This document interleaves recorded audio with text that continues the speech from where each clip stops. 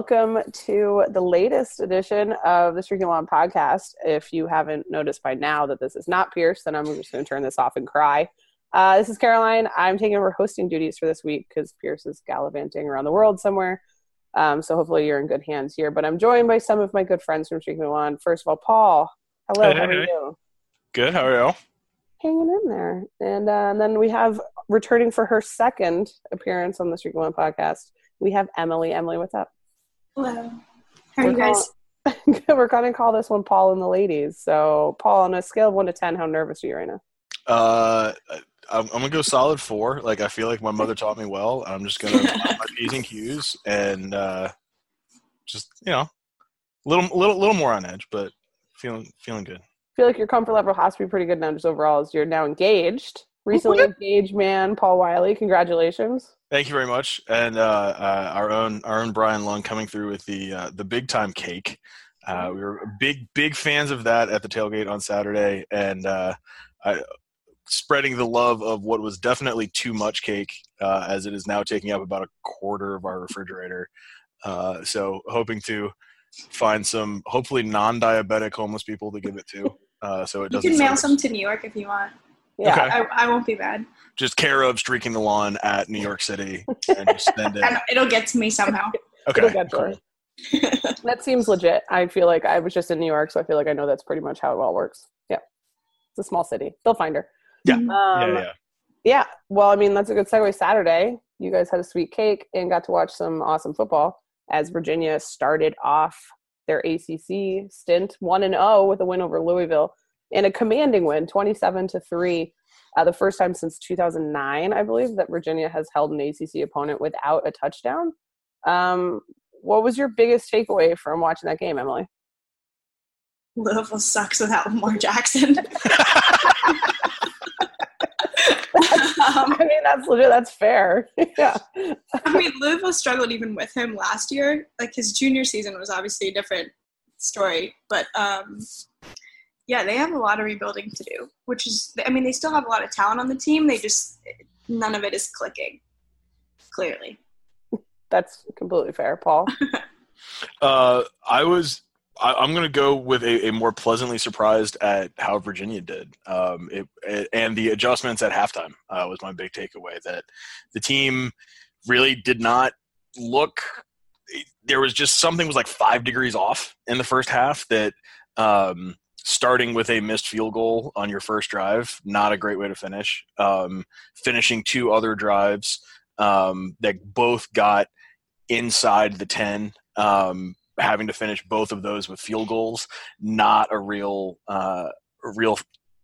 feel-good moments there in the first half, but then to come out in the second half and completely dominate the way they did, I thought was extraordinary, and hopefully is indicative of what we'll see from Virginia through the rest of the ACC slate is more of that second half team. Yeah, that first half was painful to watch. It was pretty brutal. So slow. There was a lot of good things I think that you can take from the first half. Obviously, they were leading. That's a yay. Didn't let Louisville score. That's a positive. You saw a lot of that creativity that we've talked about previously when it comes to the offense. Paul, this is something that you've been really vocal about, I guess, is kind of liking what you're seeing from Dr. and I this season. Do you feel the same way after seeing what they did this game, especially considering you wouldn't, given the stats that you got from the guys like Jordan Ellis and Olamide Zaccheaus not being what they were maybe the first few games of the season, are you pleasantly surprised what they were able to do with other people, or should we be concerned that those guys didn't contribute as much as we had expected? Well, I think if those guys had not contributed and it had been a nail-biter win or a loss, then yeah, that's absolutely a reason to be concerned. Is look, there are 3 guys, and if 2 of them aren't working, then this offense is dead in the water. What we saw is that it's not just 3 guys. It's Chris Sharp is able to play some of that space game. The deep passing was as good as it's been. We talked about last week that eventually those deep passes are probably going to start to hit. All of a sudden, that was this week. And actually, the most encouraging thing for me about the offense in this game was watching Perkins work at the line. The deep touchdown pass to Joe Reed in the second half, Perkins comes up to the line, and he gets into it and immediately turns to his left and gives a signal. It's whatever the check down was. They knew the look they were looking for. They knew how to adjust to it. My dad was sitting up in the upper deck, and there were folks right behind him that literally, as soon as Perkins turned to his left, they went, Reed's going to score a touchdown. That it was from up there, from the way you could see the field play out and how Louisville aligned that coverage. It was obvious that if Reed got past his guy, he was gone. And Perkins saw it. Reed saw it. They had the timing. The placement of the throw was correct, and the game was over. I mean, the execution, the recognition to get into the right play, then the execution on that play on a deep pass that has not really been an element of the offense to this point. That's very encouraging. Absolutely. Emily, you were looking a little bit in one of the stories you published this morning on Monday when we're recording. This will publish at a later date, but you talked about looking forward to NC State and kind of looking a little bit back at Louisville and what Perkins did. Do you think there was too much, or do you think a lot of his stuff was designed, or he had to react more to the pocket collapsing? And does that concern you regarding his, the sustainability of the stuff that he's doing? I don't know. See, I've struggled with watching Perkins play this season because it's like, obviously we're not on the field. We're not hearing what plays are being called, but it seems to me like there's been a huge kind of dependence on him. And I know Anae has come out and said it's because he's our best offensive player, which is fair. But even we saw like that first half versus second half, like second half clearly making a lot more use of the other offensive assets that he has and making use of people. And I honestly don't know. I mean, that's something that I was trying to figure out this morning because I was like, we face tougher defenses coming up. Like Louisville is not the strongest opponent that we're going to face. So if we're collapsing against Louisville, it's kind of concerning for the future. So I don't know if that means adjustments on the O-line, if that means adjustments in play calling, or maybe a combination of both. That's fair. And I think there's I thought both lines did relatively well. Looking back, I haven't had a chance to rewatch, especially not that first half, which if I tried to rewatch that would probably take a quick nap. But I think, what about concerns? Like, did this game create any new concerns for either of you? Or are there any concerns about this team that weren't answered that still kind of linger in the back of your mind, Emily? I mean, my biggest concern going into this game was special teams, which I think the adjustment to bench AJ Mejia kind of mitigated some of that for me, and hopefully, no offense to AJ Mejia, hopefully he's not our starter against NC State, because I think especially against NC State, when we're coming in as underdogs, we're playing away, I think we need whatever extra points we can get. So I think that is a concern next week, is if we can kind of continue the success that we saw this weekend once AJ Mejia was benched. Yeah, I would say the quality of the play on the field didn't raise any new concerns. But what we've learned today and after the game about the toll that the play on the field has taken, losing Jordan Mack for 6 weeks, as was announced at Broncos press conference, and learning that Rob Burney's going to be out for the year. All of a sudden, that defensive line is getting thin, and inside linebacker is starting to get thin. And we'll talk about why that's not as much of a concern, I'm sure, at the linebacker position. But knowing that may have been the last game that the starting defense was at something close to full strength for the next several weeks.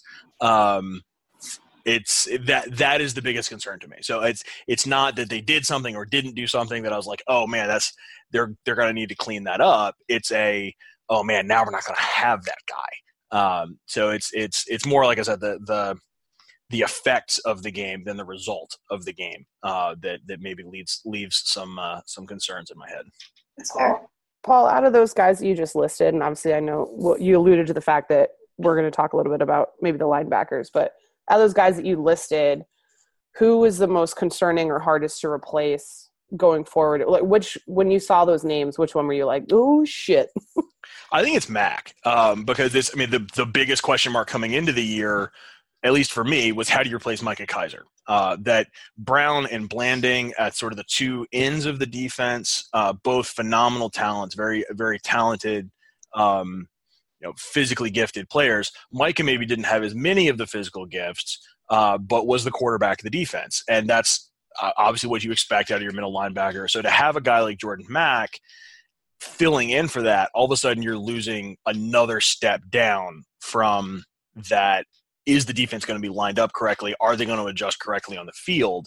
And hopefully bringing a guy like CJ Stalker, getting him into the two deep the way that Bronco talked about him today, saying that he's leaving Stalker no choice, that when he leaves Virginia, he will stay here as a graduate assistant and will not get letters of recommendation to go anywhere else. Bronco likes him that much. Yeah. I think that's encouraging that element on the field could help replace some of what might get lost by not having Mac out there and not having Cook out there. So, Jordan Mac is my biggest concern. Even though the depth on defensive line is now thinner, but I think Mac is going to be the bigger, more immediate loss, or at least the biggest question mark that's going to have to be filled by guys behind him. I do like that CJ Stalker for me is a first team all name guy too. Like, especially as a defender, like a linebacker name, like that's a pretty solid, like Stalker and the linebacker. I don't know. It's a good one. Yeah. It's up there with Brian Baldinger. I think that was one of my favorites. Yeah, that's pretty good. I think one of the things that stood out to me too, on more of the positive sense, you mentioned a little bit about changing game plan at halftime and stuff like that.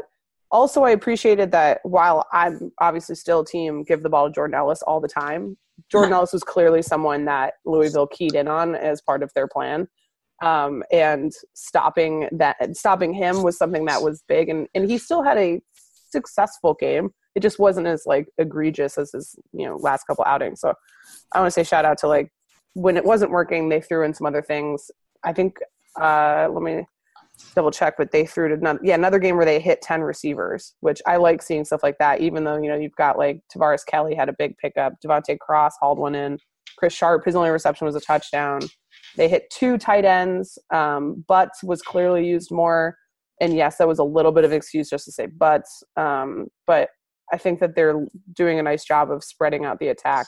How much defensively do you think Virginia was bolstered by the struggles that Louisville has been having, and how much was just holy shit that they played really well? Paul? I think it was there's certainly sort of a symbiotic relationship there, but I do think this Virginia defense is playing really, really well right now. The linebacking core, especially the rush and the pressure from Snowden, like we talked about at quite a bit of length last week, the surprising play they've gotten from the defensive line, from Falmouy and from Jordan Redmond, a couple of young guys. I think it's a little bit more of the defense. Emily, what's your read on it? Was it good defense or terrible offense? From your earlier perspective on Louisville, I think I might know the answer, but honestly, okay. So I think here's the thing. I think Louisville's offense is terrible, but I also think this is the best we've seen our defense look this season. And I don't know if that is because Louisville's offense is so terrible. I think it's partially because of that, but I think it's also because things are finally starting to click. I mean, I guess now injuries in that line kind of might change that up, but I think we saw them kind of working really well as a unit last week, which is something that when you had like Micah and Quinn and Andrew Bowden and those guys, I feel like they led the unit as a very like cohesive entity. Does that make any sense? No, it does make sense. Because there were definitely times in that game throughout, and obviously holding Louisville scoreless in the first half is no small thing. Like that's good. Like Louisville scored fewer points against Virginia than they did against Alabama, which clearly means we're better than Bama, obviously. We want Bama. We want no. Just kidding. No, we don't. No. Football gods, she doesn't mean it. We don't want them. I mean, I would think it'd be fun to watch, but don't worry, we'll get this like Georgia next year, so it'll be close to basically the same thing. Yeah. But it stands out to me, like, when was the last time you saw and part of this is the play calling that Louisville went with, but the goal line stand, I can't remember seeing anything like that recently in Virginia history. Are there any, that just whole thing, and obviously the next series, Virginia went down and scored their first touchdown, proved that the end zone was not lava, like everything's good. This defense seems, I agree with you, they seem to be clicking, they seem to like be understanding their roles better and hitting gaps better. But I think this is probably a good time to transition to 3 stars segment, because I feel like there's going to be a chance to talk about a few more defenders individually. Emily, I'll give you first dibs as the guest staff person on here. So who gets your star for Virginia versus Louisville? I think Hunter Pearson. I really do. I think, like, the fact that he was able to step up when needed. I don't think to be honest, I don't know if he expected to go in. Yeah. Like, I feel like he was kind of just chilling on the bench, and as every game, AJ Mejia misses a field goal, and he's still chilling on the bench. And then all of a sudden, AJ. Emily has been bottling this up all season. This is incredible. This is part of her long con very to get on the passionate about staff to like. Well, no, I just get so frustrated when teams like overlook the importance of like how many points can you know what I mean? Like if you're okay, the spread next week is 7.5 points, like field goals are going to matter then. Yeah. You're going to need those extra points that we can get. You know, you're going to need the extra points on a touchdown. Like it's, you know what I mean? It's not like we're going to win this game if we're not getting those. It's a terrible thing not to have a basic safety net of we're a Power 5 college football team that doesn't comfortably have a kicker that can make a 30-yard field goal. That's the thing, and I'm not like asking for like 45-yarders here. Like a 30-yard. So like, yeah, that's fair. But yeah, that's a real. I mean, that's good. I'm all about. Hey, I've given the Lester Coleman. You know, I'm a special team. Lester Coleman pain train. I'm still waiting, Lester. I mean, I just also think like when freshmen perform, like the potential to have him now for the next 4 years. Yeah. It's a huge add in terms of like consistency, which is something the team has struggled with. You know, it's like seeing that we have young guys coming in who can do what they need to do. That's why he gets my star. Paul, do you remember Connor Hughes? Of course. Oh, that was consistency. Emily, he used to play back in the day, and it was like 45 yards, no problem. Connor's got it. Yeah, absolutely. And that's something that I think the team has been missing for several years now. So I am team have a consistent kicker. So that's a good start. Paul, who gets your star? My star is going to ZZ Stop. I'm so happy I got to be the first one to say it. Mr. Zane Zandier. Even if Jordan Mack and Malcolm Cook were still healthy, what Zandier has shown this year, both in the offseason program, being part of the Dirty Dozen, the top 12 guys from Sean Griswold's strength and conditioning program during the offseason, and then translating that onto the field. You've got to love a guy that in 2018 is still playing with a neck roll. That is a throwback linebacker. Yeah. But at 225, 230 pounds, can still play coverage pretty decently. But sticking his face mask in there on that goal line stand, turning an interception down at the 3 into nothing more than a field goal. Soon as that happened, I turned to my friend sitting next to me and said, "We're going to win the game." There was no question that the ability to turn him back, you felt the momentum shift in the stadium.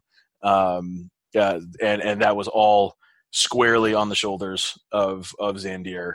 So big star for me, and please keep it going, because Virginia is desperately going to need him to continue playing that caliber.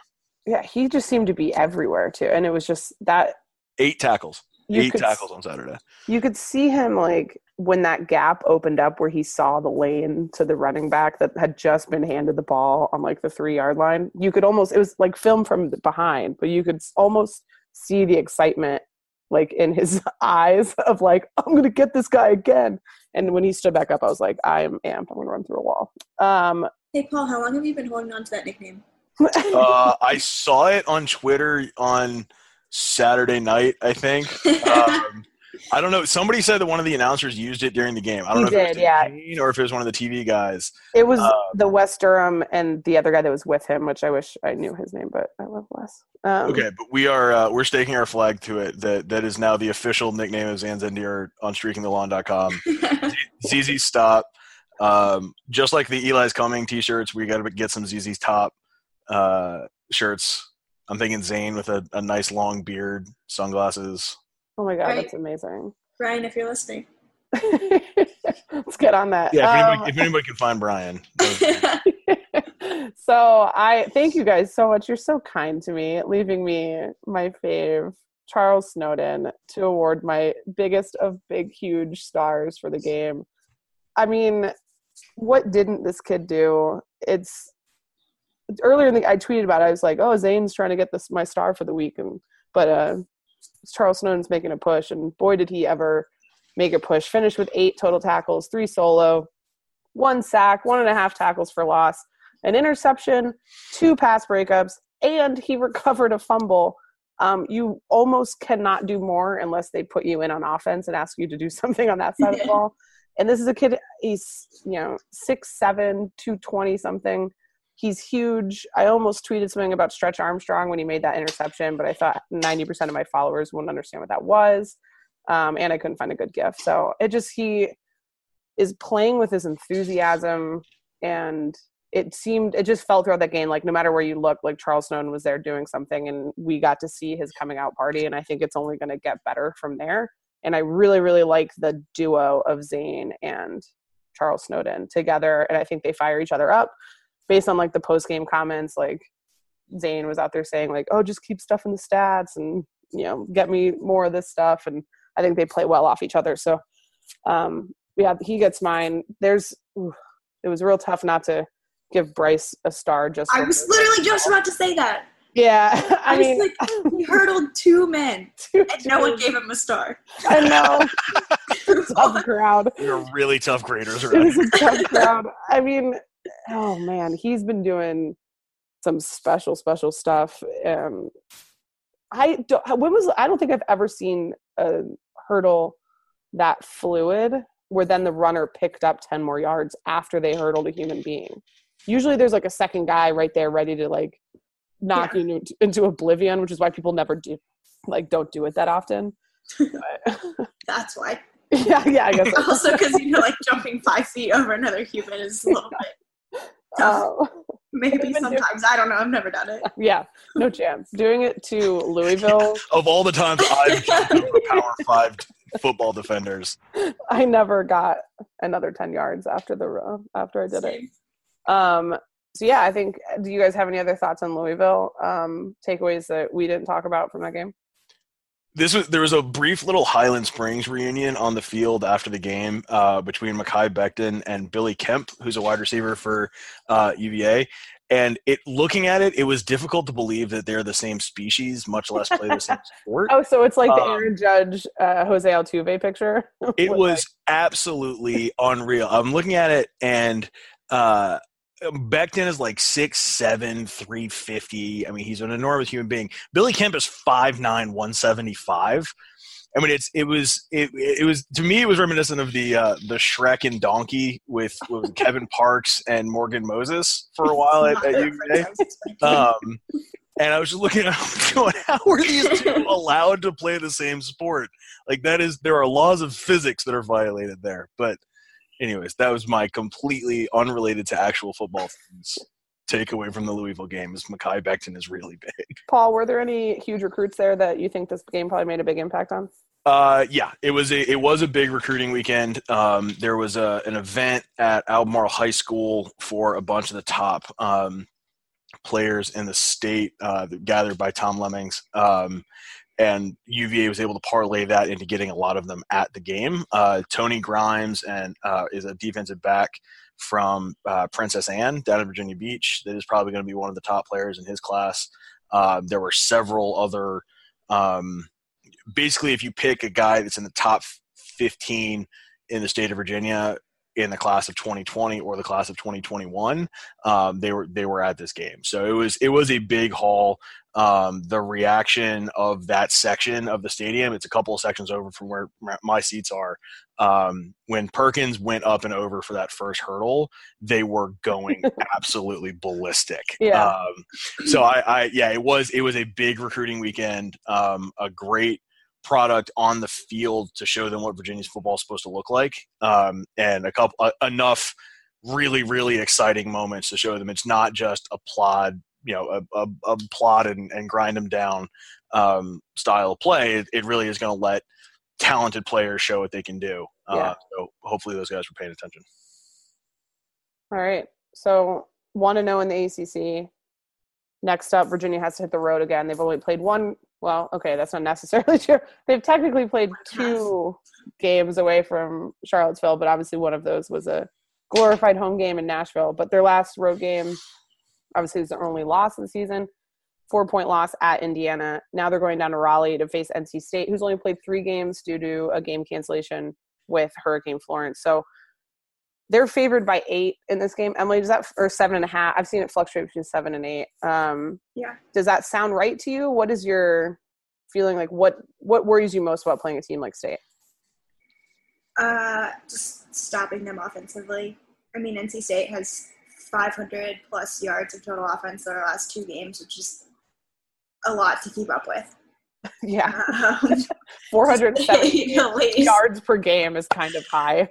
Yeah. So I think just matching their offensive output, and that's my concern with – I'm not worried that we're going to be able to stop them defensively, that we'll be able to keep up with them. I'm just worried that, like, there's only going to be so much we can do. Yeah. It's like – I was literally thinking of this. I was like, it's as if, like, UVA basketball played, like, Kentucky. And it's like, I'm not worried about, like, us, like, being a good team and, like, being, like, pretty equally matched. It's just, like, a team like Kentucky is going to put up so many points on the board that it's like, can you match that? And that's my concern with NC State, I guess. Not even the points, just they're going to get so many yards and they're going to keep moving the ball pretty far. So that's kind of what it would, in an ideal situation, translate to. So I don't know. I'm worried about that. I'm worried about kind of slowing them down a little bit and not giving them as much room to kind of throw the ball and make some big plays that way. Paul, what about you? Yeah, I think 7.5 or 8 points would be right on the upper edge of what would feel like about the right margin. Yeah. I think it's maybe even a little bit closer than that. I think how the team manages emotions and expectations going into the game is going to be a really big deal. That we've seen the positive side of that. That we talked about the goal line stand. That in years past that would have been the oh shit, here we go. Here we go again. Bad things are happening, and instead this year it was oh shit, here we go. And it was sort of a different bow your neck kind of mentality. The thing I hear what you're saying, Emily, but I think NC State isn't necessarily like a whole different beast than Virginia. They look like they do the things Virginia does well, but just a little bit better. I'm looking at their sort of S&P ratings. Virginia's 58th in offensive S&P. NC State is 54th. Virginia is 39th in defensive S&P. NC State is 21st. And then even on the things where they're both bad on special teams S&P, Virginia's 124th, not great. But NC State is 118th. So it's one of those, they're just enough better in everything that where they compare and playing at home that a touchdown to a touchdown and a field goal is about, unfortunately, feels about right for how much NC State would probably be favored. Yeah, and to your point, yeah. So then obviously they've played 3 games and Virginia's played 4. NC State's averaging 478 yards of offense, but 370 of that is coming in the air. So only about 100 yards a game in the rushing game. Does that, in one sense, that makes me feel a little bit better because I feel like the Virginia defense has been relatively good at stopping run games. They average 113 yards against in rushing. Or does that make you more concerned that, hey, Finley's going to do his thing and he's just going to ball out? I think you can scheme around – you can scheme to stop a good passing game better than I think you can scheme to stop a dominant running game. And I think that whether or not that's true overall, I think that's certainly more true with Virginia's personnel this year, that you're not going to be able to put 7 guys in the box at 270 plus pounds to stop a between the tackles running game, but you can go 2-4-5, you can go 3-3-5, you can do all sorts of new looks with inventive blitzes to throw a timing offense off. Yeah, you're probably going to give up some big plays when you do that, but you have the chance to create some big plays with a guy like Bryce Hall or Brenton Nelson or Juan Thornhill that can pick it and take it away, or Charles Snowden can grab an interception when he's not getting sacked. So I am more comfortable stopping a team that relies on the pass at this point in the season with this personnel than I would be with a team like a Wisconsin or a Stanford that's going to line up and just punch you in the throat for 60 minutes. My only concern with that is that I feel like, excuse me, NC State's running game is kind of just starting to heat up. Like, I think we saw their starting best running back last week. I can't remember how to pronounce his last name. Gillespie. Yeah. Something. He had the best game of his career last game. So I feel like there is the potential that we're kind of starting to see them diversify it a little bit more and rely a little bit less on the air. So that's my only concern going into this weekend, is kind of maybe that they might try to match kind of what we do in the sense of using the ground a little bit more. Yeah, and I'm curious to see how looking at their stats, obviously it's not just the only thing that it tells all the story always, but I watched their first game of the season against JMU. They did struggle. They won 24-13. Obviously, JMU is a very talented FCS team, and welcoming them to town is always tough. Like, people, that's one of those teams that people are kind of like, oh, it's like the App States of the world, and apparently the ODUs of the world. We'll get back to that. But just the idea of, like, that's obviously not a terrible win to beat them by 9 points, but I think there were times during that game where I was kind of like, State, what are you doing? But looking at the numbers, it looks like Gillespie is more of a goal line, or he has 4 touchdowns with only 173 yards on the season. So, like, 2 of those came last weekend. Yeah, and so you're looking at Jordan Ellis's 448 yards and 5 touchdowns on the season. And so it sounds like a little bit of this, maybe he's more of a goal line guy, or maybe they're just starting to, like you said, kind of figure out what to do with him. And no, I definitely think we're still stronger on the ground. I just worried that we're going to underestimate what NC State can do. Hopefully not, but it's always a possibility. I will say I feel a little bit better about the secondary at this point, and this has been a real roller coaster of emotions for me so far this season, where obviously I came in really high on the secondary, that faltered a little bit after the Indiana game, like giving up some plays we kind of talked about, maybe that's the weather, maybe that's this or that, and then some big plays against Ohio. But I really looked at it again, and I do think that some of that is just the quarterback's getting too much time and some really nice catches made by receivers. And I think that the secondary was, just like the rest of the defense, outstanding against Louisville. Paul, is this something that you would even put in your concerns category at this point? Or are you like, no, I feel good about the secondary? How do you think when you look at that Finley versus the secondary, where do you? Yeah, I think it's my feelings about the secondary are that are directly tied to how comfortable I feel about what's in front of them. That in games that the pass rush has really worked, the secondaries look fantastic. When Ohio was able to protect Rourke, Rourke was able to dish it out. And that's some of that is just the nature of the game, that there really is no defense for good pass protection in a well-thrown ball. So that's, I think the rending, gnashing of teeth and everything after the Ohio game was a little bit overwrought. But at the same time, like, it's, if the linebackers aren't able to get the same kind of pressure without their top guys, if the guys that are playing on the defensive line aren't able to penetrate as well against what should be a more talented NC State offensive line than anybody they've faced so far, then I am going to be worried about the secondary. I don't think there's anybody back there, no offense to any of them, that is a single-handedly change the way a game unfolds type talent. I think they play well together, and all of them have big play potential, but there's nobody that's just like, wow, you cannot throw to his side of the field. Yeah. So I think Juan Thornhill might be getting there. The only one that he gave up this year was like that weird slip against Indiana. That's fair. He's had a couple games where every time that he's been targeted, like no reception. So I agree with you though. I think where we are right now, I don't think that there's any like standalone island type guys, but I do think that he might be the one for me that's moving that way. So let's talk predictions. Emily, what do you think happens in this one? I think we lose by a touchdown, but I think we hold our own.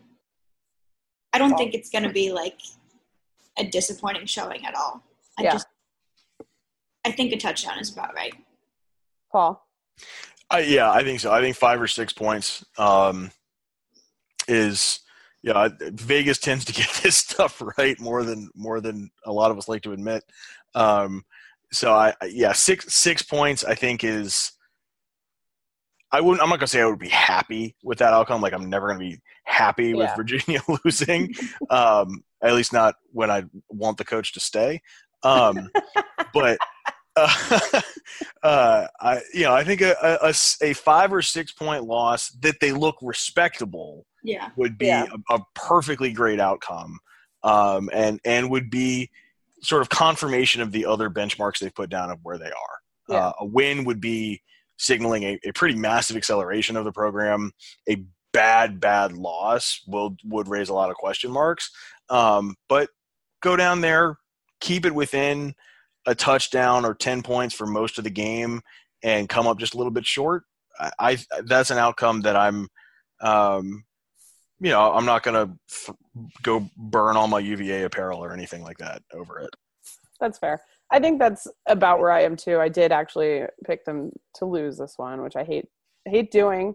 But I think that you're about right. I think the difference is going to be the road. And I'll give NC State the edge there. I think if this was in Charlottesville, I'd probably actually lean Virginia, coming off a big home win, but it's not, so there's no point.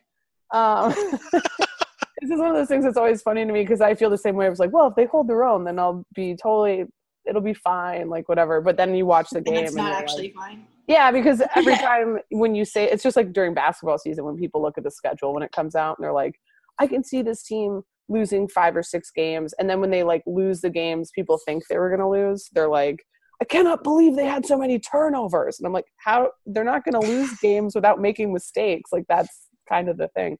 So there's probably going to be some turnover that we get really mad at. And we're not actually happy with the outcome because it was a dumb turnover. But it's better than losing to a team you're not supposed to lose to. So let's talk about the state of the year real quick, y'all. It was kind of a crazy week, not a great showing for our Atlantic Coast Conference brethren. When you look at Boston College is finally ranked for the first time in a while. They get handily defeated by Purdue, who was winless coming in.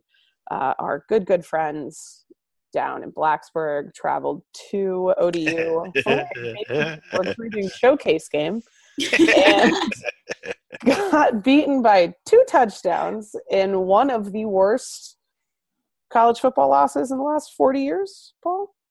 Yeah.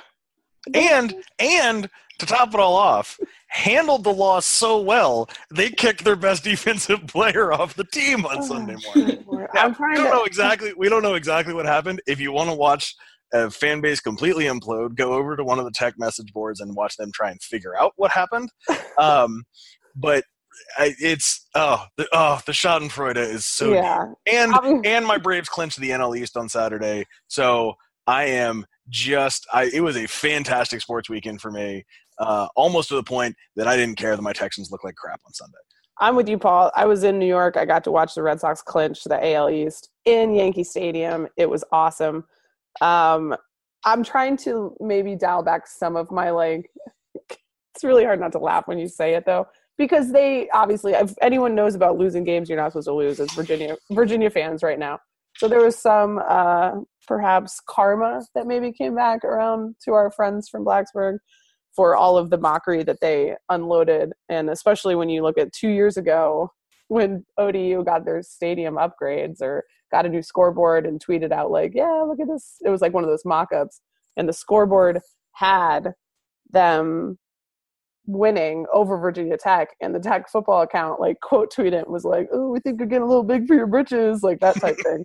That's karma. It's just 2 years later to have that. There's always a tweet, right? So but when you look at the ACC, Emily, who is the second best team in the Atlantic? Because obviously Clemson is the above all best team out there. This one I struggle with because I feel like you have like Clemson at the top and then you have like UNC at the bottom and then everyone in the middle is just like kind of all there. I don't know. Is it Syracuse? I think it might be Syracuse. God, is it Syracuse? Syracuse the second best team? In the Atlantic, I think Syracuse might be the second best team. I will also still take... I just don't know if I can say that Syracuse is that strong of a team yet. I know. I mean, they hung half 100 on UConn. And, like, admittedly, that's UConn. Yeah, but it's still 50 points. Yeah. Like, that offense has looked good. And nobody has ever really questioned whether Dino Babers was a good offensive coach. Like, if that offense is doing what Dino Babers wants it to do, yikes. Yeah, but then we look at, like, the credit we're giving to, like, UVA being Louisville, and someone could easily say, like, yeah, but it's Louisville. But, like, I feel like we're doing the same thing to UConn now that people are doing to us, where it's like, yeah, I think there's a part of it that's like, it could be State. We might get more answers on Saturday if the second best team is State. Like, that's a big possibility. Wake, they played a good game against Boston College. I don't know what to make of Boston College or Wake. I think Louisville and Florida State are bad. But I don't think Louisville's as bad. I do think that a lot of like what Virginia did on Saturday was like Virginia doing good things. Like they have talent. And taking advantage of mistakes that Louisville made, which is also important. I don't think Florida State is used to people being like, wow, Florida State is so bad. I feel like this is probably like such a shock for all their fans. Like, I feel like they're at least usually like average, like I don't think Florida State is very often like a terrible team. Yeah, it's curious. I've gone on, I went on deployment with a kid who went to Oklahoma, and I remember they lost their second game of the season one year, whatever. And he's like, well, that's it. I'm not going to watch anymore. And I was like, probably what Nebraska fans are feeling like right now. He was like, well, they can't win a national championship. I'm not going to watch anymore. What's the point? And I was like, people do that? That's been an option this whole time? You know how many 2-10 seasons I've sat through? But yeah, I feel you're right. Like Florida State fans and Louisville fans, some of the comment sections, they just they don't know what to do following successful seasons where they don't meet that. Well, Syracuse fans are probably feeling the opposite. Yeah, they're like, woo! They might be ranked next week. Like, let's real talk. Like, there's some people talking about it. Paul, when you look at the Coastal, who is the class of the Coastal, and what do you make of that whole mess? I think it's probably still Miami. They haven't played a conference game yet. They've looked pretty strong out of conference. Duke is 4-0, and a lot of the rating systems like Duke, when you look at their play-by-play numbers, their efficiency, and how everything is clicking for them right now. Miami went ahead and got good and whomped by LSU to start the season, and then has rolled over some lesser competition. But I think they've still got the most talent of anybody in the Coastal Division, certainly. I feel like Virginia Tech is really on the precipice of a potentially disastrous turn for their season. How they bounce back from ODU and the dismissal is, I think, going to determine the division. Who does Tech play this weekend? Tech plays Duke, and actually I think that's actually a big litmus test of like what the Coastal is going to look like. Not just who wins that game, but how they play, like what they look like. Because both of them have injury issues. Obviously, we didn't even talk about the fact, like Tech's had a really, really rough week. Not even week, really rough, like 3 days for those folks with not just the loss, the apparent disaster in the locker room. And then on top of that, they found out today, I think it was his tibia that's broken for quarterback Josh Jackson. So he's out the rest of the season. So they got to go to a backup. Duke is, they're like where Maryland was a couple years ago, where they were playing a linebacker at quarterback, basically. Which is the best. Everyone should try it at least once. Hey, we lost to that team playing a linebacker at quarterback. I know. But Duke I is think somehow still favored, though. yeah. So it's going to be, I think that one's going to be really interesting. I'm still probably going to end up watching Louisville FSU because I just can't not watch that. I don't know why I'm so excited for that game. But yeah, the ACC is, Paul, do you think it's bad, or do you think that there are just maybe some teams that are better than people think, but they're not used to those teams being good? So because the good teams look like shit, they're just saying the rest of the conference is not good. No, I think it's bad. Like I think like the Clemson BoJack Horsemen are really, really good. I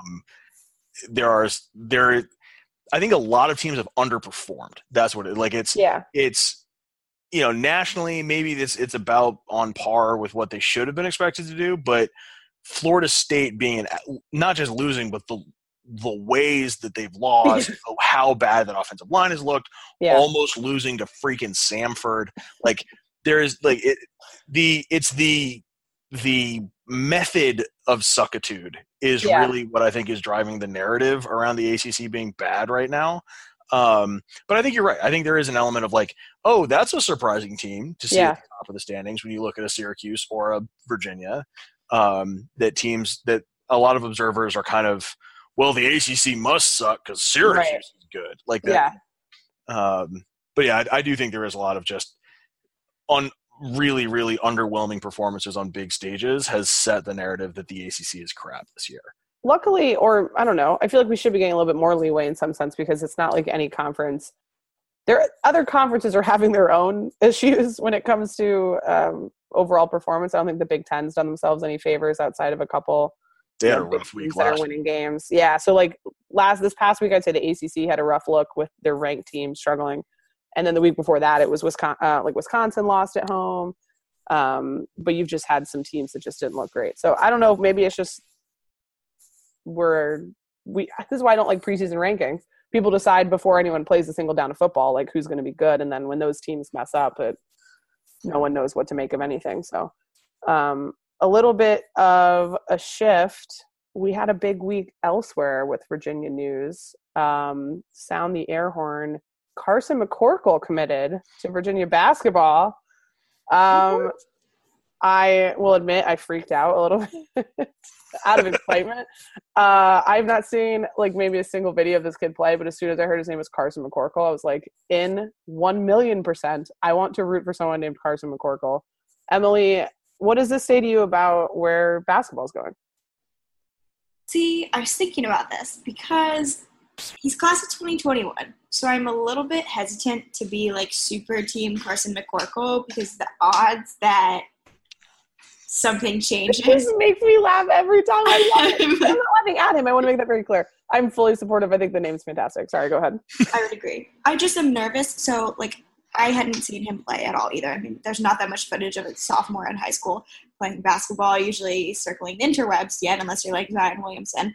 But I was nervous then when I saw that he committed verbally so like early, and then I was reading up on him and everyone's like, oh, he's a 3-star now, but like give him a year or two, he'll be like at least a 4-star, potential 5-star. And I'm like, okay, if this kid's a 5-star recruit senior year, I am a little bit nervous about him deciding to go elsewhere or at least being courted by other schools. Mm-hmm. But I will say, I think it does huge things when you look at class of 2020 recruiting where we don't have anyone yet. I think if you're looking at 2020 and you're like, okay, this kid is a sophomore, he has tons of potential, and he's already verbally on board for Virginia, I feel like that gives kind of maybe a push to the people we want for 2020, which is always a good thing because I think 2019 is probably almost wrapped up for the most part. I mean, obviously things can change over the course of this year, but I think 2020 is really where it's going to make the most impact. I'm interested to see. I have seen some talk there's potential that he reclassifies to 2020. I did see that too. Which I don't know. I don't know nearly enough about that whole process and what people need to do and if that's even what Coach Bennett wants or Carson wants. But I do think one of the things Kyle Guy was a real, not obviously this early, but he was an early commitment.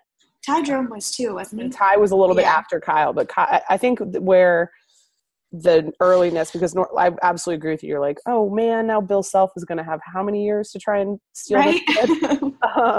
But you kind of look at the stuff that he said in some interviews, seems to make me think that personality-wise, he meshes really well with Coach Bennett and the staff, and that makes me feel a lot better when it comes to talking about faith, and that when he talked to his family, this was the right decision for him. And that also, like you said, he can help recruit, because Kyle Guy was actually a very vocal recruiter for Virginia. And Tony Bennett does a really good job of finding players who fit at Virginia. Yeah. You know, like I think DeAndre Hunter is probably one of the only players who he recruited probably knowing that he wasn't going to stay. Yeah. You know, at least through his junior season. DeAndre, you should stay. Just kidding. Go get your money. But yeah, but I think like that's definitely a good sign. Like I don't think we've seen Tony Bennett recruit that many people who are going to be like, yeah, no, let me go consider a place where I can be a one and done. You know, those aren't really the kinds of commits we tend to get. So it would be hard. I think a kid that is thinking that way isn't committing at his September of his sophomore year of high school. Yeah. That's a kid that wants to drag it out and have everybody come, you know, kiss the ring and you know, get the ESPN stories of number one prospect still uncommitted. Where's he going to go? Where's he going to go? And have everybody talking about him, you know, and Mendenhall talked about that element in football recruiting too, that the guys that want to do the hat ceremony on signing day aren't the kind of guys that are interested in finding the place that's the right fit for them. So I think the fact that it's not just Tony extending an offer to a guy that's this young, that's pretty unusual. But then the kid committing that early means I think he's more likely to stick over the long haul than be the sort of drama queen. Yeah, and Emily, we just got update from Statboy that Ty did in fact commit before Kyle, so you're right there. So yeah. I think one of the so I called him before he bolts up a little bit. That's amazing. I think one of the maybe potential hidden silver linings of the UMBC loss is a couple of the recruits that have committed since that happened have said that the way that Coach Bennett and even the players like handled themselves following that loss has actually made a big impact on them. But anyway, just a fun thing. Huge step for Virginia basketball. That's great. Now we've got a bunch of guys coming in. So I think we're going to close with one last fun game. Paul and myself are the old. Speaking of class of 2021 recruits, I am class of 2010. Caroline, we will, on advice of counsel, you can just let this one go by. Emily, when redacted. Graduated from Virginia? Like 3 months ago. Okay, so we're going to play the most family-friendly ever game of Millennial Never Have I Ever with Emily, because why not? I'm old, and I like to pick on children. So, Emily, have you ever used a payphone? Nope. Have you ever used dial-up internet? Yes. Ooh. Back in the day with my AOL account. Okay, so this was the next question. Which I still have. Have you used AOL Instant Messenger? The original AIM. Mm-hmm. What was your screen name? Just kidding. If that's still your email, don't share it. Was it like some like? It's not so my email. It was my dog's name. So my dog was named Lollipop. So it was Lollipop 6. Because I don't know why 6. It wasn't even like my number in sports or anything. It was probably just whatever was available. That's amazing. Yep, there we go. There we have it. Okay, and last question. Earlier in the podcast, Caroline harked us back to the halcyon days of Connor Hughes as a kicker. Do you know who that is? No. Okay. So that I don't want to put anybody on blast here. I did just want to let everybody know who our writers are. We'll do this at some point with Sayer. I was just about to say, can you roast Sayer? Sayer probably has absolutely answers to these questions than I do. We're easing into this. Sayer, I can probably ask, do you know who Hunter Pearson is? And he might he might say no. So, Emily, thanks for being a good sport. Yes. You're welcome. I was anticipating that game to go a lot worse for me. Well, you're lucky that we've run long talking about actual sports. We'll get you next time. Yeah, on that note, I mean, Virginia heads to NC State this Saturday, 12 12:20 kickoff time. I believe that is. And It's 12:20 somewhere. 12:20 somewhere. So make sure you check out streakingthelawn.com for all of your Virginia sports needs. I am Caroline, and on behalf of the entire crew tonight, thanks for listening, and wahoo!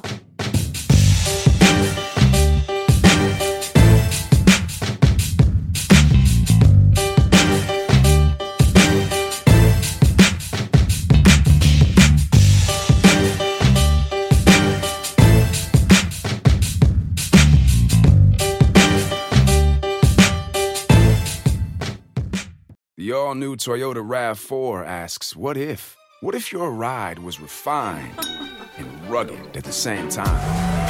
Introducing a car that's got style and substance to spare. The all-new RAV4 Limited, featuring a sophisticated, muscular new exterior and available options like a premium JBL audio system and panoramic roof. The all-new RAV4 Limited. Toyota, let's go places. JBL and Clarifier, registered trademarks of Harman International Industries, Incorporated.